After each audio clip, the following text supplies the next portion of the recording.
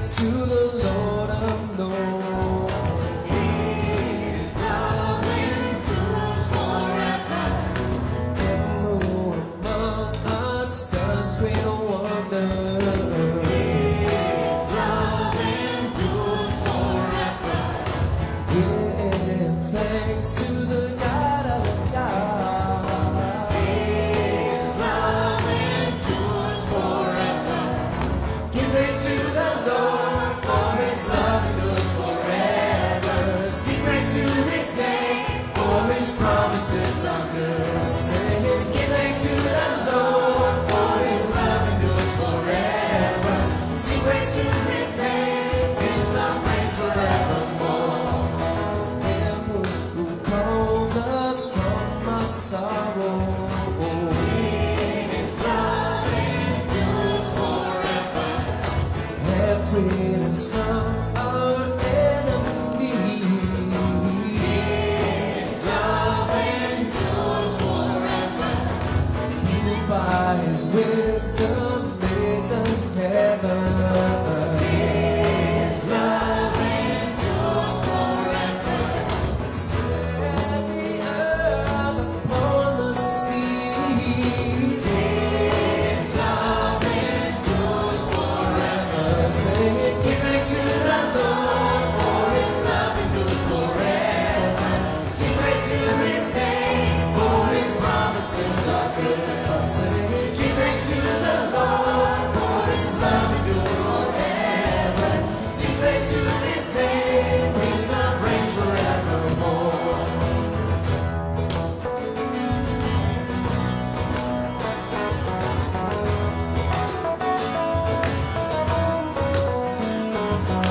Him who calls us His disciples.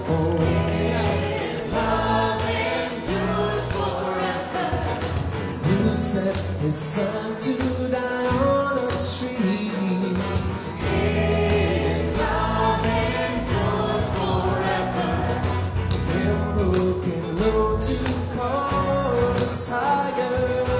His love endures forever. By His truth to set us free. His love endures forever. Just you guys sing it. Give thanks to the Lord, for His love endures forever. Sing praise to His name, for His promises are good. We're singing, give thanks to the Lord, for His love endures forever. Sing praise to His name, His love praise forevermore. One more time. Give thanks to the Lord, for His love endures forever. Sing praise to His name, for His promises are good. Give thanks to the Lord, for His love endures forever. Sing praise to His name, His love reigns forevermore. Amen. Welcome everybody. It's great to be together. We're going to take a second to say hello to the person right to your left and your right, and welcome to church. Maybe you can meet somebody new, and then we'll keep singing here in just a second. All right, let's keep singing, guys. 1, 2, 3.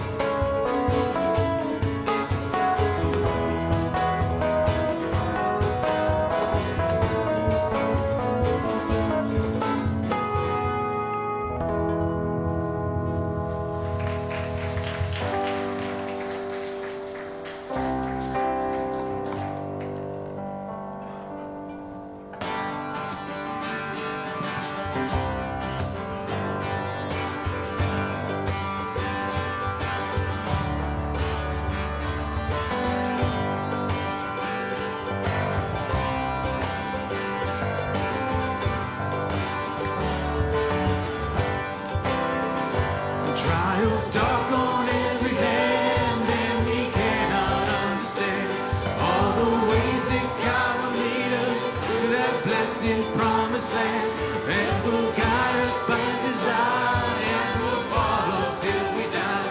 We will understand it better by and by, singing by and by. Oh, when the morning comes, when all the saints of God are gathering home, we will tell the story of how we overcome. We will understand it better by and by. We are sometimes destitute of the things in life demands, want of shelter and of food, thirsty hills and barren lands, but we're trusting in the Lord, and according to His word, we will understand it better by and by, singing by and by. Oh, when the morning comes, when now all the saints of God are gathering home, and we will tell the story of how we overcome. We will understand it better by and by.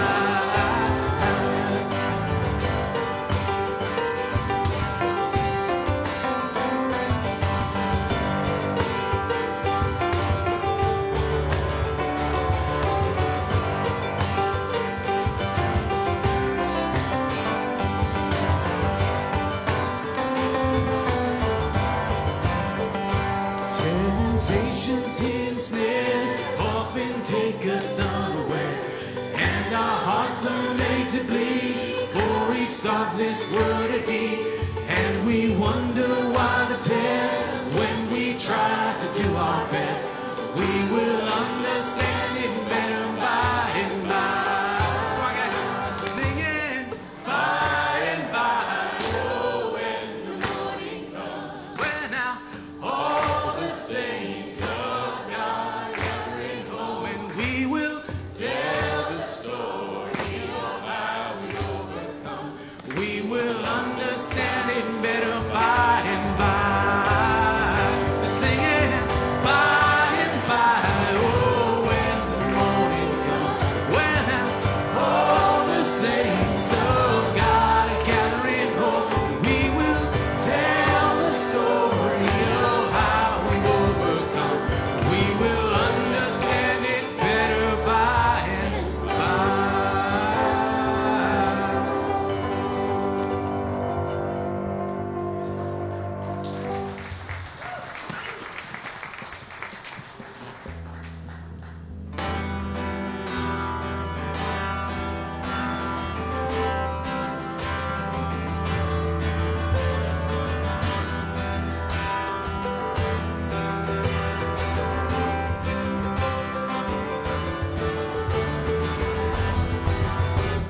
Remember, you're never alone.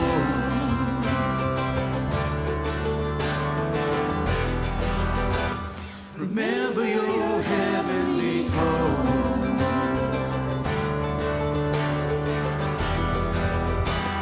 Remember who gave you your name.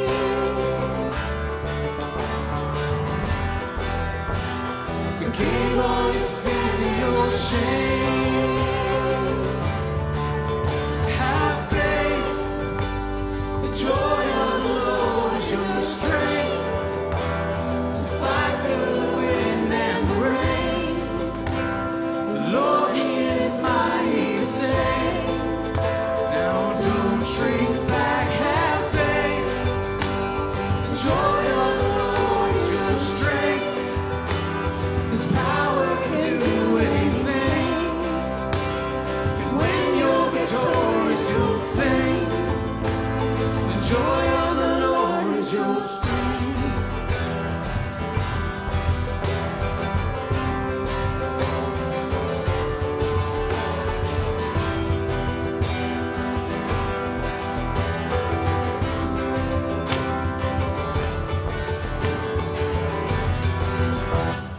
When the world ends, all will burn.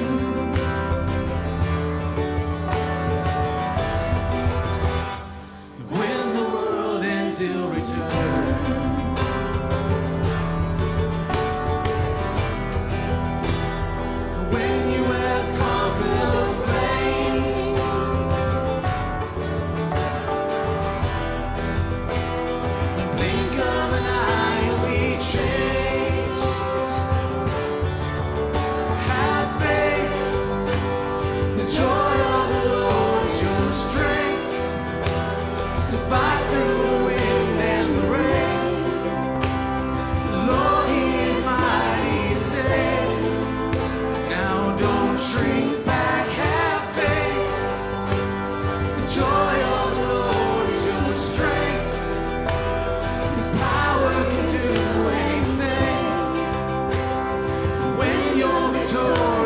still sing. The joy of the Lord is your strength.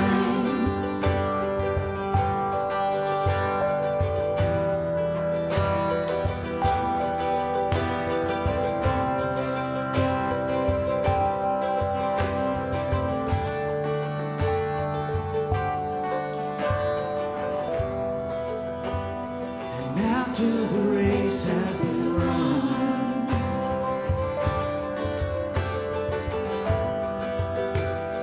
after the victory is won,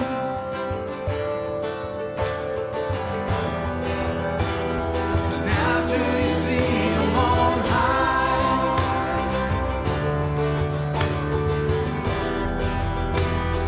up to the clouds we will fly.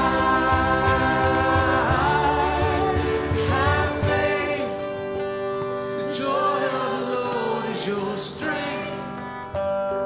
Fight through the wind and rain. Glory is mighty say. Now don't shrink back, have faith. The joy of the Lord is your strength. His power can do anything. When you're victorious, you'll sing. Now don't shrink back, have faith. The joy of the Lord is your strength. Fight through the wind and the rain. Early is mighty save. Now don't shrink back, have faith. The joy of the Lord is your strength. His power can do anything. And when you're victorious, you'll sing. The joy of the Lord is your strength.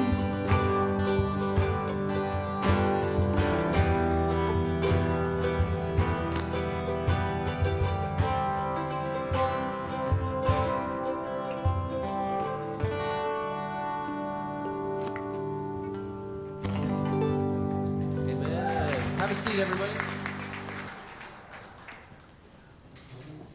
Great to be together.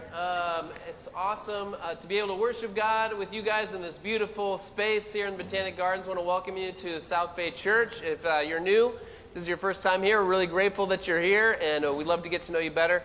We love the Word of God, and we are doing a series right now on the book of Ephesians, which is a letter that Paul, who was an early leader in the church, one of the most significant leaders in the early church, wrote to these disciples in the first century who were living in the city of Ephesus.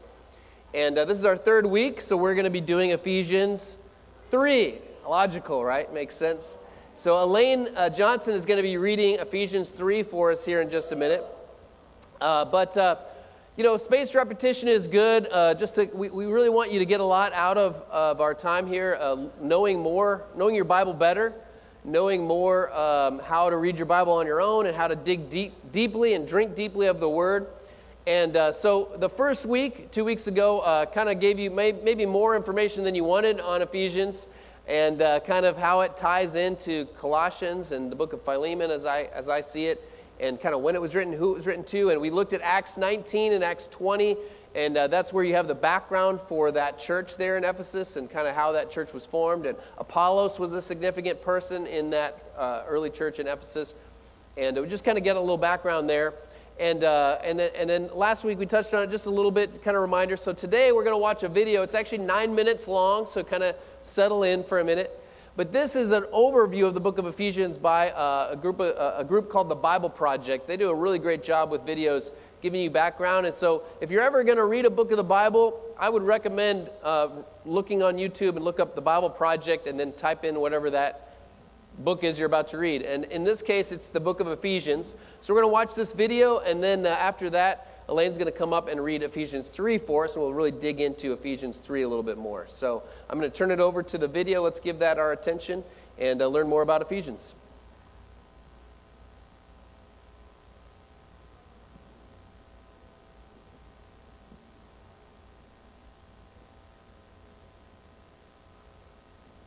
Paul's letter to the Ephesians.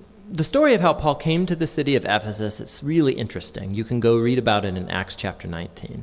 Ephesus was a huge city. It was the epicenter of worship for most of the Greek and Roman gods. And for over 2 years, Paul had a really effective missionary presence there, and lots of people became followers of Jesus. Years later, after being imprisoned by the Romans, Paul wrote this letter. The movement of thought in the letter divides into two really clear halves.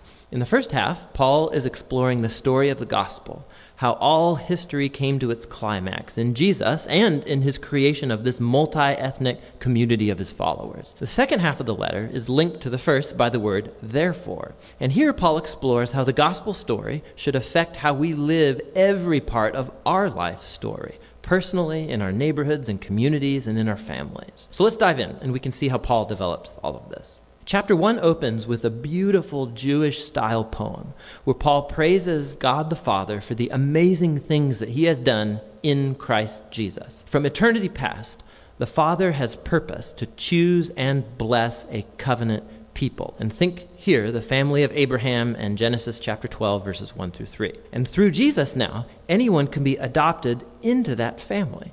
Jesus' death covers our worst sins, our worst failures, and in Jesus we find God's grace. In fact, Paul says that grace has opened up a whole new way for us to understand every part of our lives. He says in chapter 1, verse 10, that God's purpose was to unify all things in heaven and on earth under Christ, which is a title that means Messiah. God's plan was always to have a huge family of restored human beings who are unified in Jesus the Messiah. This divine purpose became clear, Paul says, when we were first made into that family. And here he's referring to ethnic Jews in the family of Abraham. But then Paul talks about how you, and here he means non-Jews, you all heard about Jesus and the salvation through him. And you were also brought into this family by the work of the Holy Spirit. And so here he's referring to the events told in the stories of Acts about how God's Spirit brought together Jew and non-Jew into one family in Jesus. It's just like God promised to Abraham long ago. Notice also how in this poem, Paul begins by talking about God the Father, but then about Jesus the Son, and then here at the end about the Spirit. All three work together as Paul tells the story of the gospel. It's really cool. After the poem, Paul responds with a prayer. He prays that these followers of Jesus would not just know about, but personally experience the power of the gospel, that they would be energized by the same power that raised Jesus from the dead and placed him as the exalted head of the whole world. Now in chapter 2, Paul goes back and he elaborates on some key ideas from the poem in chapter 1, especially God's grace and this new multi-ethnic family of Jesus. He begins by retelling the story of how these non-Jewish Christians came to know Jesus. Before hearing about Jesus, they were physically alive, but they were spiritually dead. They were trapped in a purposeless life of selfishness and sin, and they were deceived by dark spiritual forces of evil. But amazingly, God, in his great love and mercy, he saved them, he forgave all of their sins, and he joined their lives to Jesus' resurrection life, and he's brought them back to life too. And so now, having been created as new human beings through Jesus, they have the joy of discovering all of the new calling and purposes and tasks that God has set before them. Not only have they been shown God's grace, they've also been invited into a new family. Before hearing about Jesus, these non-Jewish people, they were not just cut off from God, they were cut off from his covenant people, the family of Abraham. And for a really practical reason. The commands of the Sinai covenant, they formed like a boundary line around the family. They were like a barrier that kept most non-Jewish people away. But in Jesus, the laws of the Torah have been fulfilled and the barrier is removed. The two ethnic groups have become, as Paul puts it, a new unified humanity that can live together in peace. So Paul goes on in chapter 3 to marvel at the unique role that he got to have in spreading this good news to non-Jewish people. And even though he's in prison, he's thanking God for the chance he's had to see this covenant family grow so huge. So Paul closes the first half of the letter with another prayer. This time, he prays that Jesus' followers would be strengthened by God's Spirit to simply grasp and comprehend the love that Christ has for his people. The second half of the letter begins with Paul shifting gears, and he starts challenging the reader to respond to the gospel story by how they live their own life story. So he starts in chapter 4 with just the everyday life of the church. The church is a big family with lots of different kinds of people, but he emphasizes that they are one. And one is a key word in this chapter. They are one body that's unified by one Spirit. They have one Lord with one faith. They have one baptism. They believe in one God. That's a lot of unity. However, Paul says unity is not the same thing as uniformity. He goes on to explore how Jesus' new family consists of lots of very, very different kinds of people, but they're all empowered by the one Holy Spirit, each using their unique talents and passions to serve and to love each other and to build up the church. And here he uses two really cool metaphors. One is building up the church as a new temple, and the second is that they are all becoming a new humanity with Jesus as the head. And this new humanity is a metaphor he's going to then run with for the next couple chapters. Paul challenges every Christian to take off their old humanity, like a set of old clothes, and to put on their new humanity, in which the image of God is being restored. And he then goes on into this long section where he compares this new and old humanity. So instead of lying, new humans speak truth. Instead of harboring anger, they peacefully resolve their conflicts. Instead of stealing, new humans are generous. Instead of gossiping, they encourage people with their words. Instead of getting revenge, new humans forgive. Instead of gratifying every sexual impulse, new humans cultivate self-control of their bodily desires. Instead of getting drunk, new humans come under the influence of God's Spirit. And he spells out what that influence looks like in 4 different ways. The first 2 have to do with singing together, but also singing alone. And this is really interesting that the first thing that Paul thinks of about how the Spirit works in the lives of Jesus' people is singing and music. The third sign of the Spirit's influence is being thankful for everything.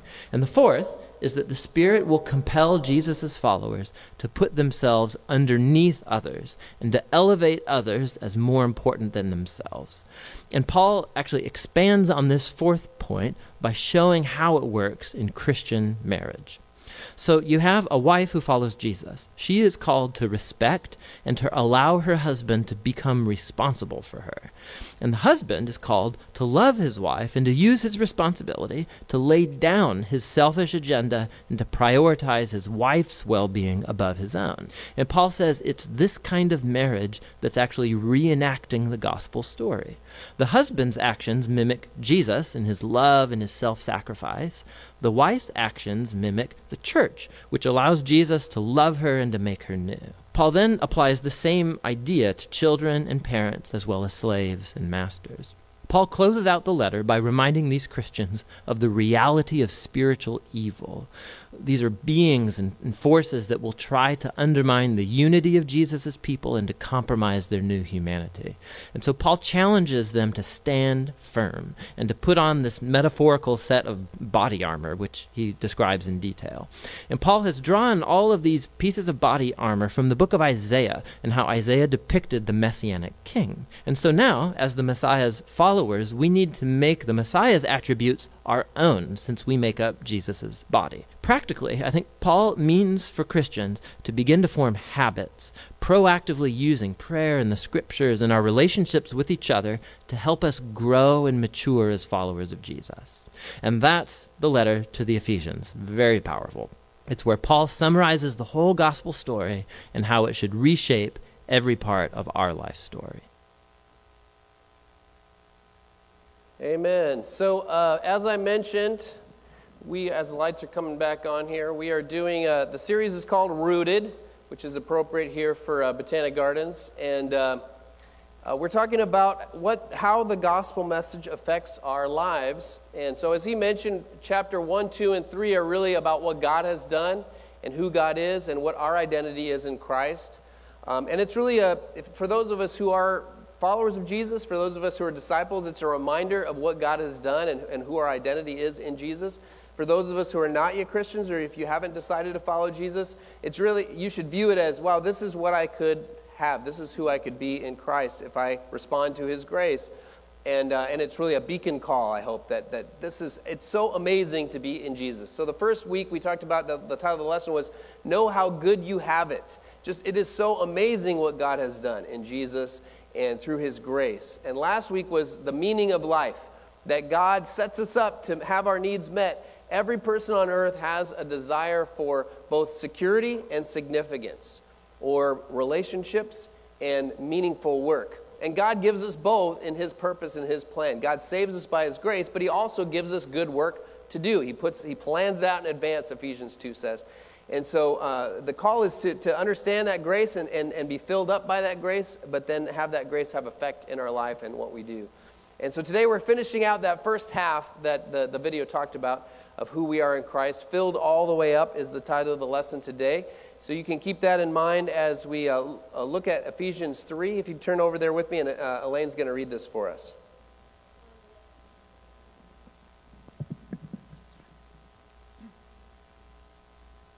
This is Ephesians 3 from the Message Bible. It's a letter from Paul to the church in Ephesus, showing his joy. My clicker's not working. This is why I, Paul, am in jail for Christ, having taken up the cause of you outsiders, so-called.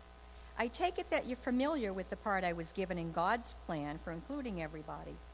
I got the inside story on this from God Himself, as I just wrote you in brief.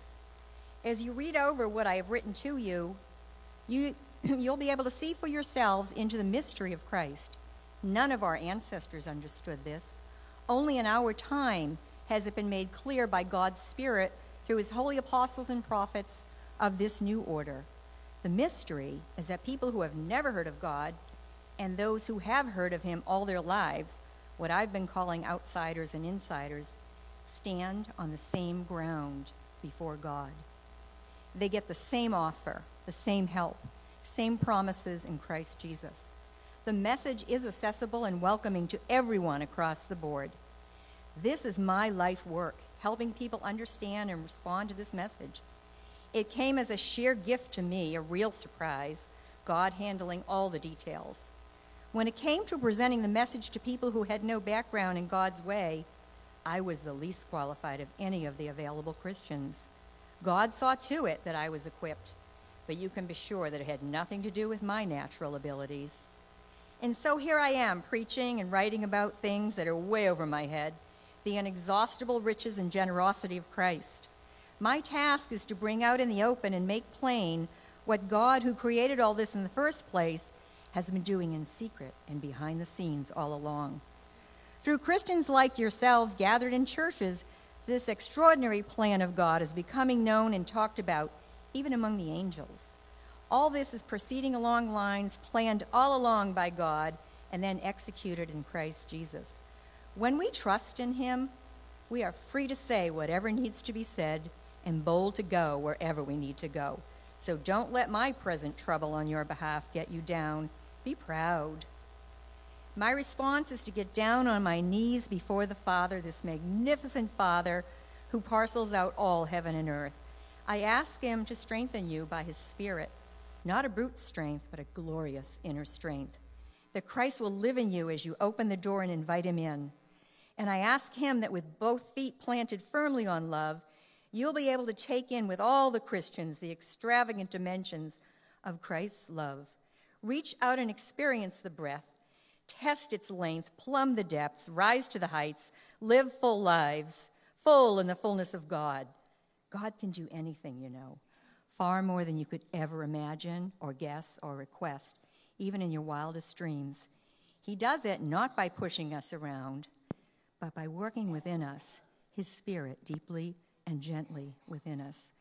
Glory to God in the church. Glory to God in the Messiah, in Jesus. Glory down all the generations. Glory through all millennia. Oh, yes. Amen. Great job, Elaine. Elaine has a very pleasant voice.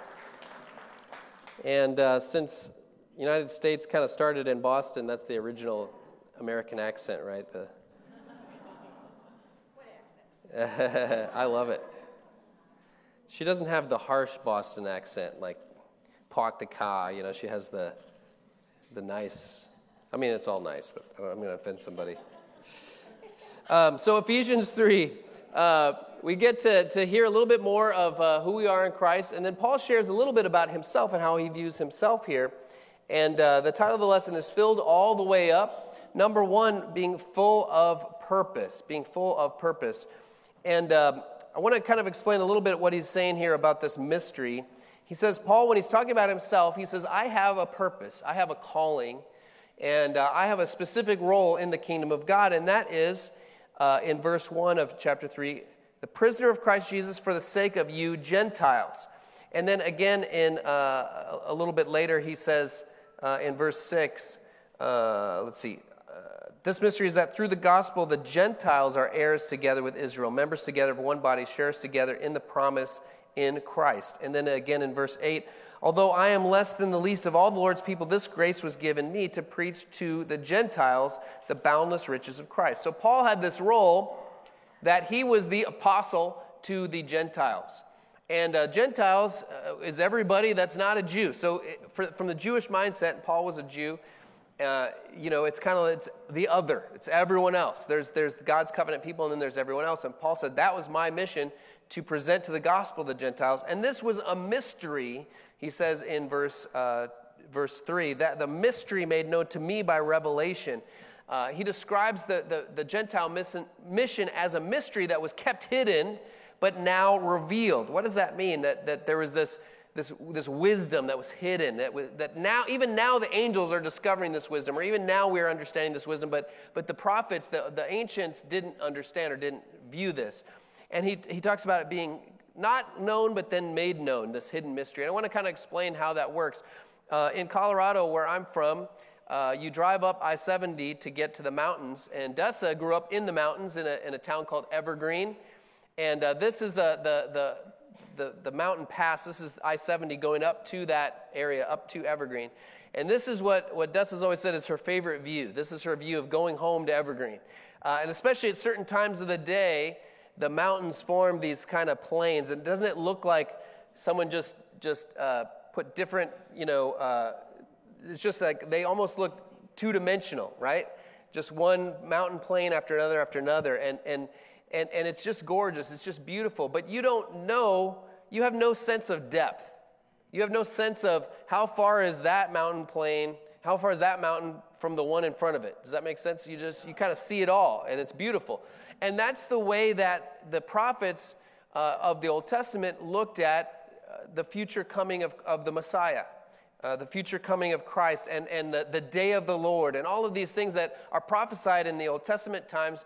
God chose a covenant people. He gave them His law. He said, now through you, the entire world will be blessed, because through you, the Messiah will come and all nations will be brought together. All nations will come to Jerusalem. All nations will have the law. All nations will have the opportunity to be a part of my covenant family. And so they understood these promises, but they didn't really understand the timing, and they had no idea about this, what's known as the hidden valley in between the first coming of Christ and the second coming of Christ. We have no idea when He's coming back. Whoever made this diagram put about 2,000 years. That's how long it's been to our point that we're in now. So if Jesus comes back right now, this would be accurate. I mean, it might be another 1,000 years. We don't know. And the Bible says, even in the time of the early church, some of the brothers and sisters were going, wow, when is this coming that He promised? I mean, and people were going, maybe it's not even true because Jesus hasn't come back again like He said He would. And the writer of Peter wrote this letter to disciples then, and he said, the Lord is not slow in keeping His promise. It's just that He's patient, and He wants as many people as possible to be saved. And the writer, Peter, the writer says, it's not that He's slow. To God, 1,000 years is just like a day, like one day that's gone by 1,000 years. So since Jesus came right here, the first coming of Christ, until He comes again, it's only been 2 days in God's timing.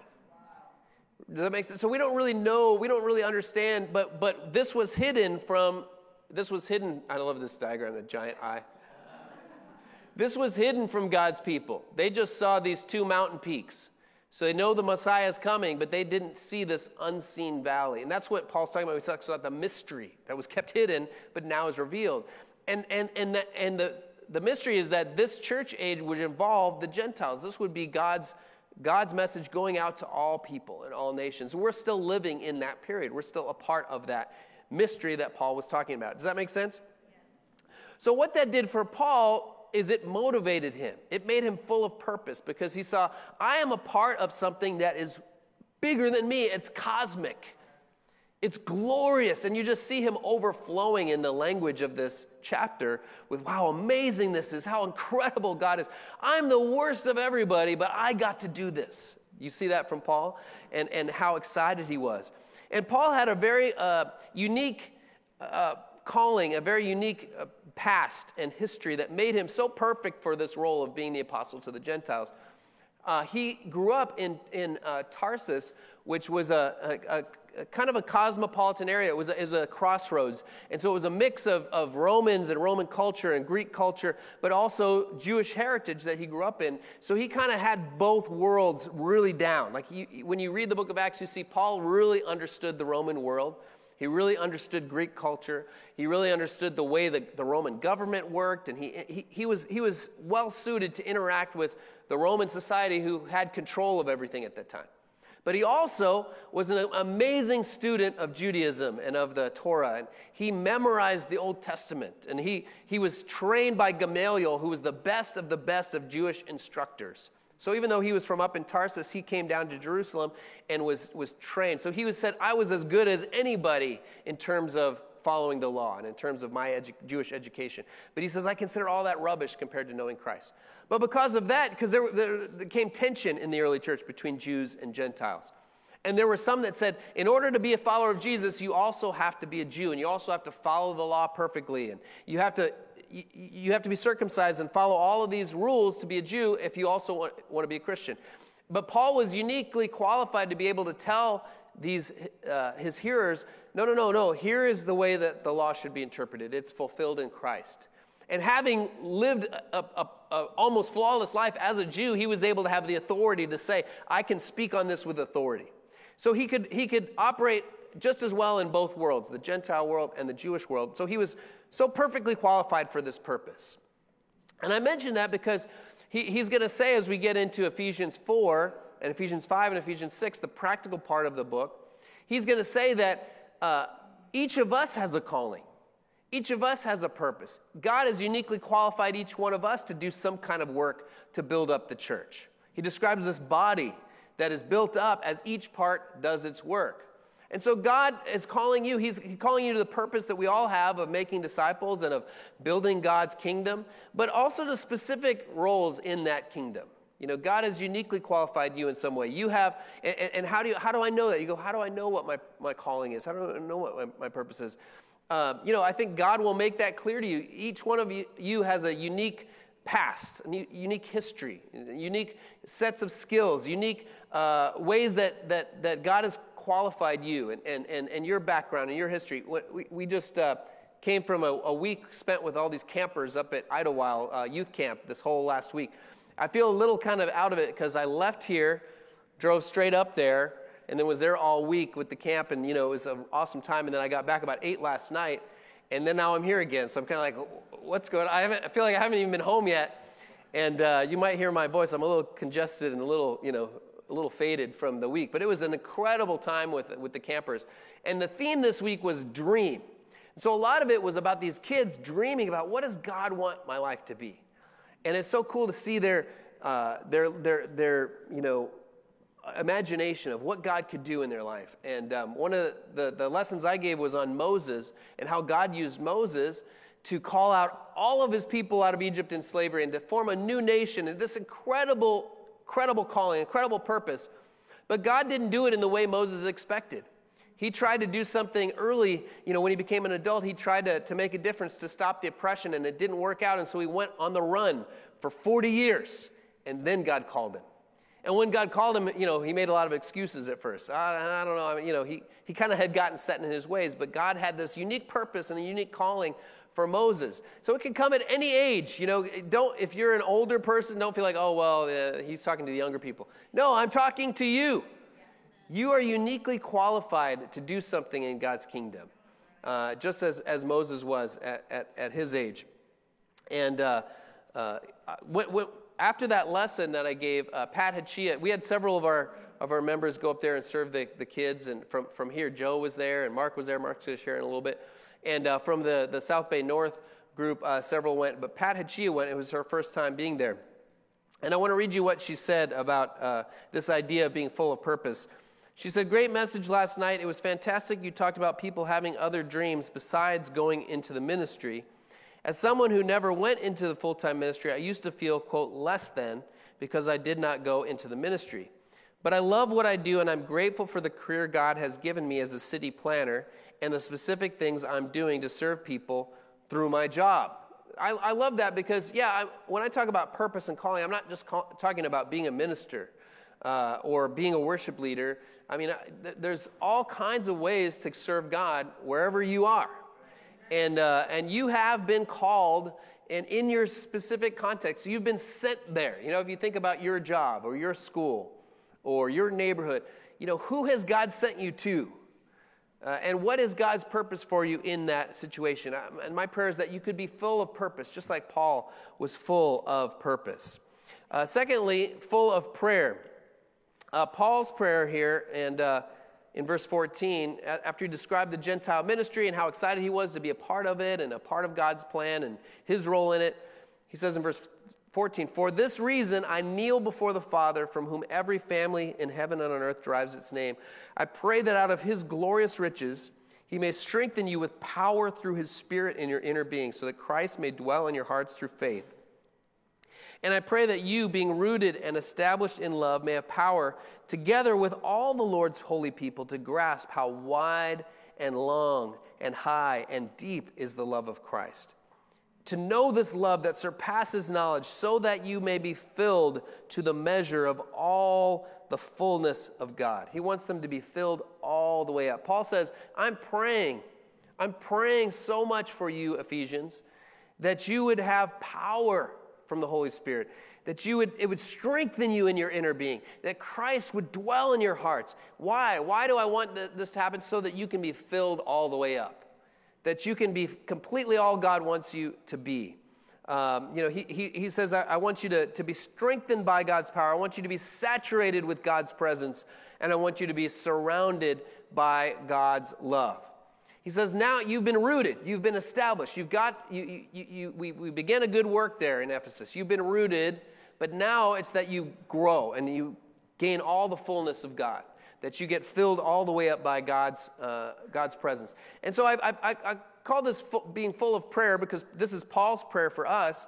But as I was thinking, this is something I need. I need more of God. I need to know his love better. He says, what I want for you is to grasp and to know this love. You got the root, but I want you to grasp God's love. I want you to know God's love. How are you going to know God's love better? How are you going to know God's love better? How are you going to grasp his love? I think you've got to spend time with him. Isn't that how you know someone's love, is through spending time with them? I know that's kind of obvious, but as I was meditating on this, how can I grasp? How can I know? I thought, well, I've got to spend more time with God. And so I made a decision that I'm going to spend at least an hour every day this week in uninterrupted time with God, uninterrupted prayer time. Just listening to him, calling on him, talking to him, maybe walking along a nature trail with him or something. But I really want to spend some devoted time to him. And I want to give you that challenge to pick something that's challenging for you, or that kind of will push you a little bit to get to know God better, and make a decision. I'm going to spend a good chunk of time every day with God. The first thing I do, or maybe on my lunch break or whatever it is, but maybe it's a half an hour, maybe it's 45 minutes or whatever it is for you, but spend some focused time. How much time does it take to get filled all the way up? It takes time. You can't just be instantly filled all the way up. It takes time with God. And when you get filled up with God and his presence and his power and his love, Paul's saying that's what allows you to be able to do that work that he's called you to fulfill that purpose he's called you to, because you're so solid in your understanding of his love and understanding of his grace that it's motivating. And it gives you a foundation that you can launch from to do whatever he's calling you to do. Last week I kind of ran out of time, and I mentioned I would talk about the Golden Gate Bridge a little bit. And in Ephesians 2 that we looked at last week, Paul says, you've been saved by grace to do good works, which God prepared in advance for us to do. So the Golden Gate Bridge, I think, is a good analogy of how grace and works kind of fit together. During the building of the Golden Gate Bridge over San Francisco Bay, construction fell badly behind schedule because several workers had accidentally fallen from the scaffolding to their deaths. I would say so. You know, you're working there and your friend dies and falls to his death. That would be a little demotivating. Engineers and administrators could find no solution to the costly delays. Finally, someone suggested a gigantic net be hung under the bridge to catch any that fell. Finally, in spite of the enormous cost, the engineers opted for the net. After it was installed, a worker fell but was saved by the net. Soon the work proceeded even ahead of schedule because the net gave the workers the security they needed to concentrate on their work. So understanding grace better, knowing our identity in Christ better, it frees us up. Because we're not so worried about failure. We're not so worried about, does God love me? Does he not love me? Because it's like that net, that safety net that caught these workers, and then that allowed them to even work more efficiently or be at peace because they knew that security net was there. That's how God's grace and his love works in our lives and strengthens us. And Paul says through this, God is able to do immeasurably more than all we ask or imagine. I want you to think for a minute, what do you imagine God could do in your life? What do you imagine God could do in your family? What do you imagine God could do in your workplace? What do you imagine God could do in your school or in your future? And Paul, he's just gushing with how amazing God is. He says, God is able to do immeasurably more than that, than even what we can imagine. And so it's just a matter of entrusting ourselves to him and being filled all the way up in him, being filled all the way up. Amen?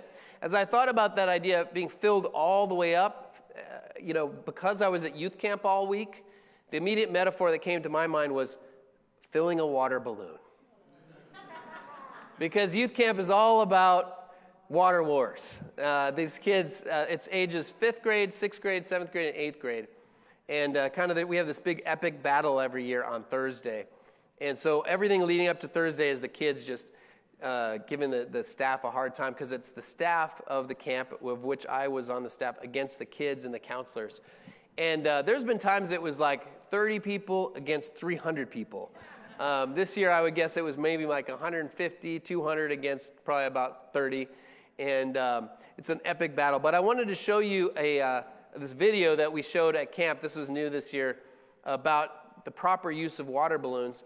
And one of the things in here is make sure you're filled all the way up, number one, and that you're filled up with the right thing, number two. So that's the spiritual application for this video. And then we're going to kind of wrap things up.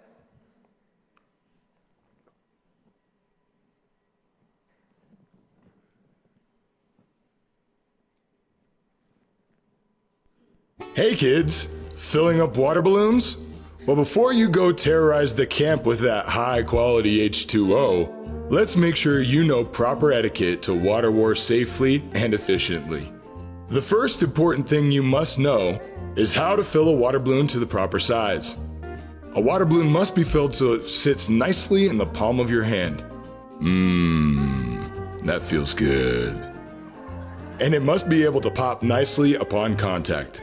Too small, and the water balloon will not pop, creating what is affectionately known as a stinger, and leaving a loving welt on an overjoyed recipient. Ouch, feels like anger. But if an adult throws a water balloon, it may hurt, even if it's not a stinger. Remember, if it pops, it's not a stinger, but it can still sting. Nuh-uh, little Jimmy. You must only fill up water balloons with water from designated fill-up stations. You are not permitted to use foreign content such as hot water, soda, juice, or shaving cream. Menthol. You are also never allowed to fill up from coolers designated for drinking, or we will find you. If your bloodlust leads you to an unarmed civilian, first be polite. Ask if this person intends to engage in hydro combat, and respectfully walk away if they decline. What a gentleman. Should the chaos lead you to a cabin, the amphitheater, or any indoor facilities, think twice. If you're caught hydrating the indoors, the penalty is death by water execution. You will be set outside a cabin while your loving comrades eviscerate you aquatically, lest you ever make this mistake again. Whoa there, sport. You forgot the most important rule of camp. Never ever shoot a staff member wearing a radio, even if they shoot you first. I know, it's not fair, but neither is life, and suffering builds character. You will have plenty of opportunities during the week and in the big battle on Thursday to quench your thirst for justice. If you follow these simple steps, we ensure a pleasant, safe, and fulfilling water war experience. And remember, kids, the staff always wins. That was fun. Yeah, that was a lot of fun. That was a really, really fun week. But spiritually, the idea is that we be filled all the way up and be filled with the right thing, that we be filled with the love of Christ. There's nothing else that can satisfy you. There's nothing else that can really meet your needs the way God, the Creator, has designed you to be, to have those needs be met, and to blossom and flourish and grow and from the root, and then expanding out into a flourishing life. That's how God made us to be, and it requires being filled up by the love of Christ. Before we take communion, we want to introduce a special sister who is being restored to the faith today. We all have these different life stories, and we go through different things, and there's times where we drift and times where we're restored to Christ, and we're really excited to be able to introduce to you all officially. I know you've been getting to know her over the last months, but Christine Fido and Dessa and the girls are going to come introduce her right now, and then I'll pray for communion after that.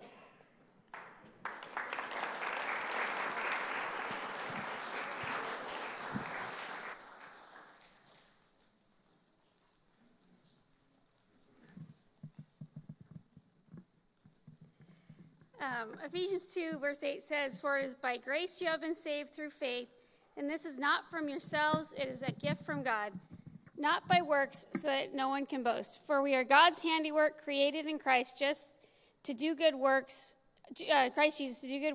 which God prepared in advance for you to do." So I'm going to let Victoria share a little bit about Christine, but I'm really proud of her, and I feel like she just has a new peace about her, so...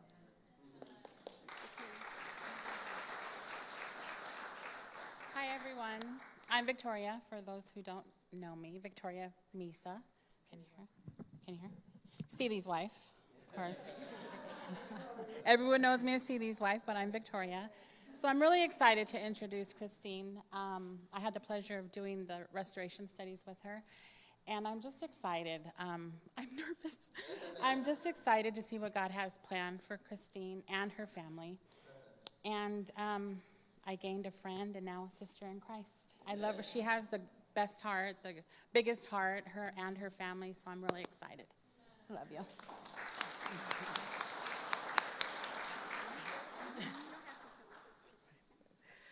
Hi, I'm Christine Fido. Sorry, I'm nervous. I'm glad to be back. And that's the main thing I want to say. I'm so thankful and grateful for these amazing women who took the time out to study with me and to show me just what it was, to help me remember, the promise that I made to God. And I'm so thankful that even though I turned my back on God, He never turned His back on me. And He was always there, always present, always waiting for me to come back. And I'm so happy that I'm home and that, that I'm here. Thank you.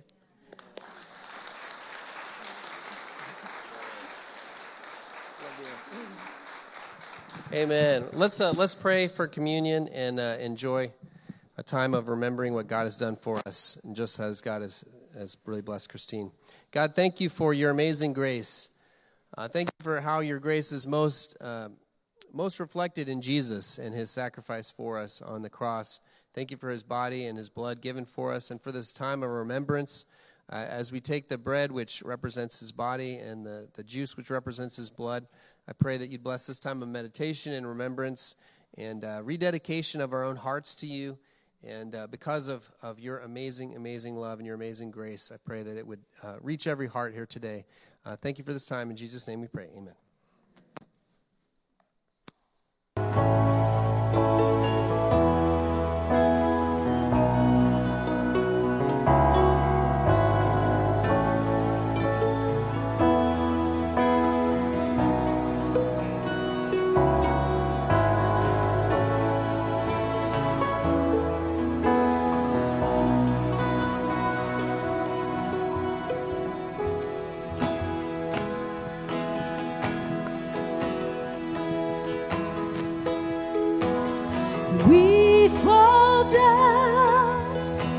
and lay our crown at the feet of Jesus.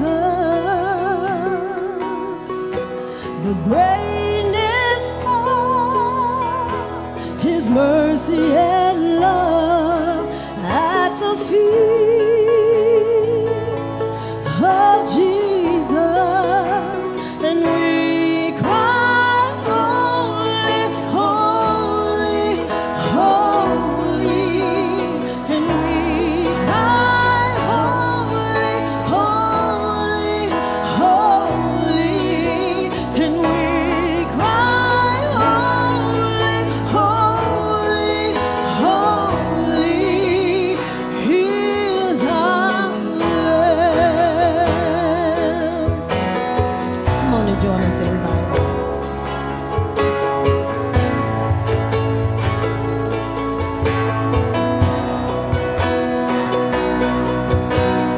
We fall down and lay our crowns at the feet of Jesus. The greatness of His mercy and love at the feet of Jesus, and we cry, holy, holy, holy, and we cry, holy, holy, holy, and we cry, holy, holy, holy is the Lamb.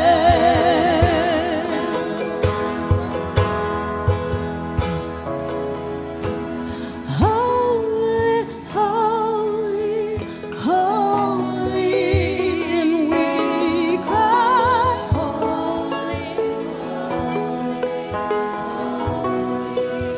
and we cry, holy, holy, holy is the Lamb.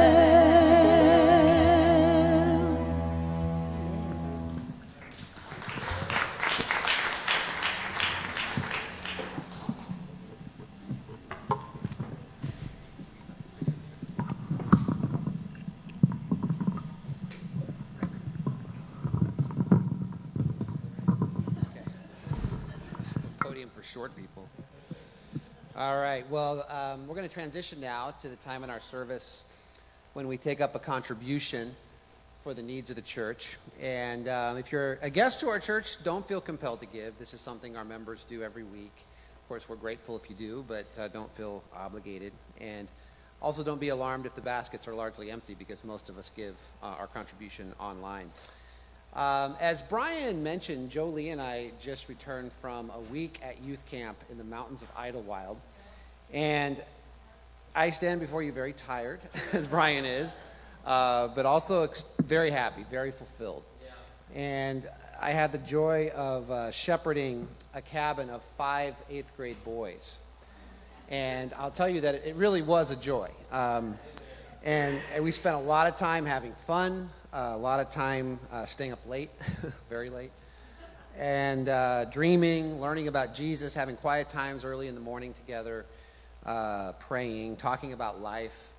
And I formed a bond with these kids that's going to last many, many years to come, which is amazing. It's the second time that I had served as a counselor. And I have to say that going to this camp helps me more spiritually, I think, than it helps the kids. It really does. So if you ever have a chance to serve, I highly recommend it. But as I think about the camp experience, I really was praying about this. And I think what God has put on my heart is the importance of stewardship. And I'll talk about that in a minute as it pertains to our finances, but also stewardship in regards to everything in our life. If you open your Bibles, please, to Luke chapter 16, starting in verse 10. Luke 16, starting in verse 10. Jesus explains here how we should think about God's gifts. And starting in verse 10, Jesus says, "Whoever can be trusted with very little can also be trusted with much. And whoever is dishonest with very little will also be dishonest with much. So if you've not been trustworthy in handling worldly wealth, who will trust you with true riches? And if you've not been trustworthy with someone else's property, who will give you property of your own? No one can serve two masters. Either you will hate one and love the other, or you will be devoted to the one and despise the other. You cannot serve both God and money. And what I noticed as I read this, we've all read this many times, but as I read this, I just jumped out at me that Jesus says we are entrusted with someone else's property. Yeah. Everything we have belongs to God. Everything. He has simply entrusted it to us. And he's testing us. He is testing you to see if you're trustworthy with what he has given you in his possessions. And that obviously includes the money that God's given you. But as I think about camp this last week, it extends to everything. And it really brought home for me this week that we are temporary stewards of the children that God has given us. Each young person is a masterpiece of God. And we've been talking to the kids this week about having, as Brian said, great dreams for your life. And whatever you can dream, as crazy as it may be, God has immeasurably greater dreams for you. And he entrusts these precious creations to us, these children, for just a few short years, to protect them and to teach them and to prepare them to go out into the world to be his instruments. And parents are working very hard at that. But it's just not the parents who are entrusted with the youth. I mean, God puts us in this church family because we all have a role to play in the stewardship of God's youth. And for the adults here, God has given each of you, he's given each of you something that you can share with the young people that we have in our family. And believe me, the young people need you to be engaged in their lives. It was so clear to me this week. I mean, when you really show these kids that you love them and you care, genuinely care, they begin to share with you what's really going on in their lives. Right. And as I just think about the progress and just the incredible growth I saw in just the 5 days with these 8th grade boys that I had, I mean, some of the things they shared with me going on, things they're dealing with. One of the kids said, hey, my parents are separated, and I just miss my dad. Another one said, my parents just won't listen to me. They're not listening to me. I need help. Can you give me some advice? He had the humility to say, can you give me some advice on how I can get through to them? Another kid said, I'm getting bullied at school. I'm getting bullied, and they're calling me names, and I'm angry, and I'm hurt. Another said, I moved about a year ago, and I don't have any friends, and I'm lonely. And another positive one I was very excited about, one said, I think I'm ready to study the Bible. I want to be a disciple. Can you help me set that up? And I said, yes, I can help you with that. So we're stewards, I mean, our children need our love. They need our guidance. And God's entrusted us with his treasured possessions. He's entrusted us. And he's testing us to see if we are trustworthy with what he's given us. And that principle obviously extends to money. Contrary to the attitude of our society today, the money that you have is not yours. Right. It's not yours.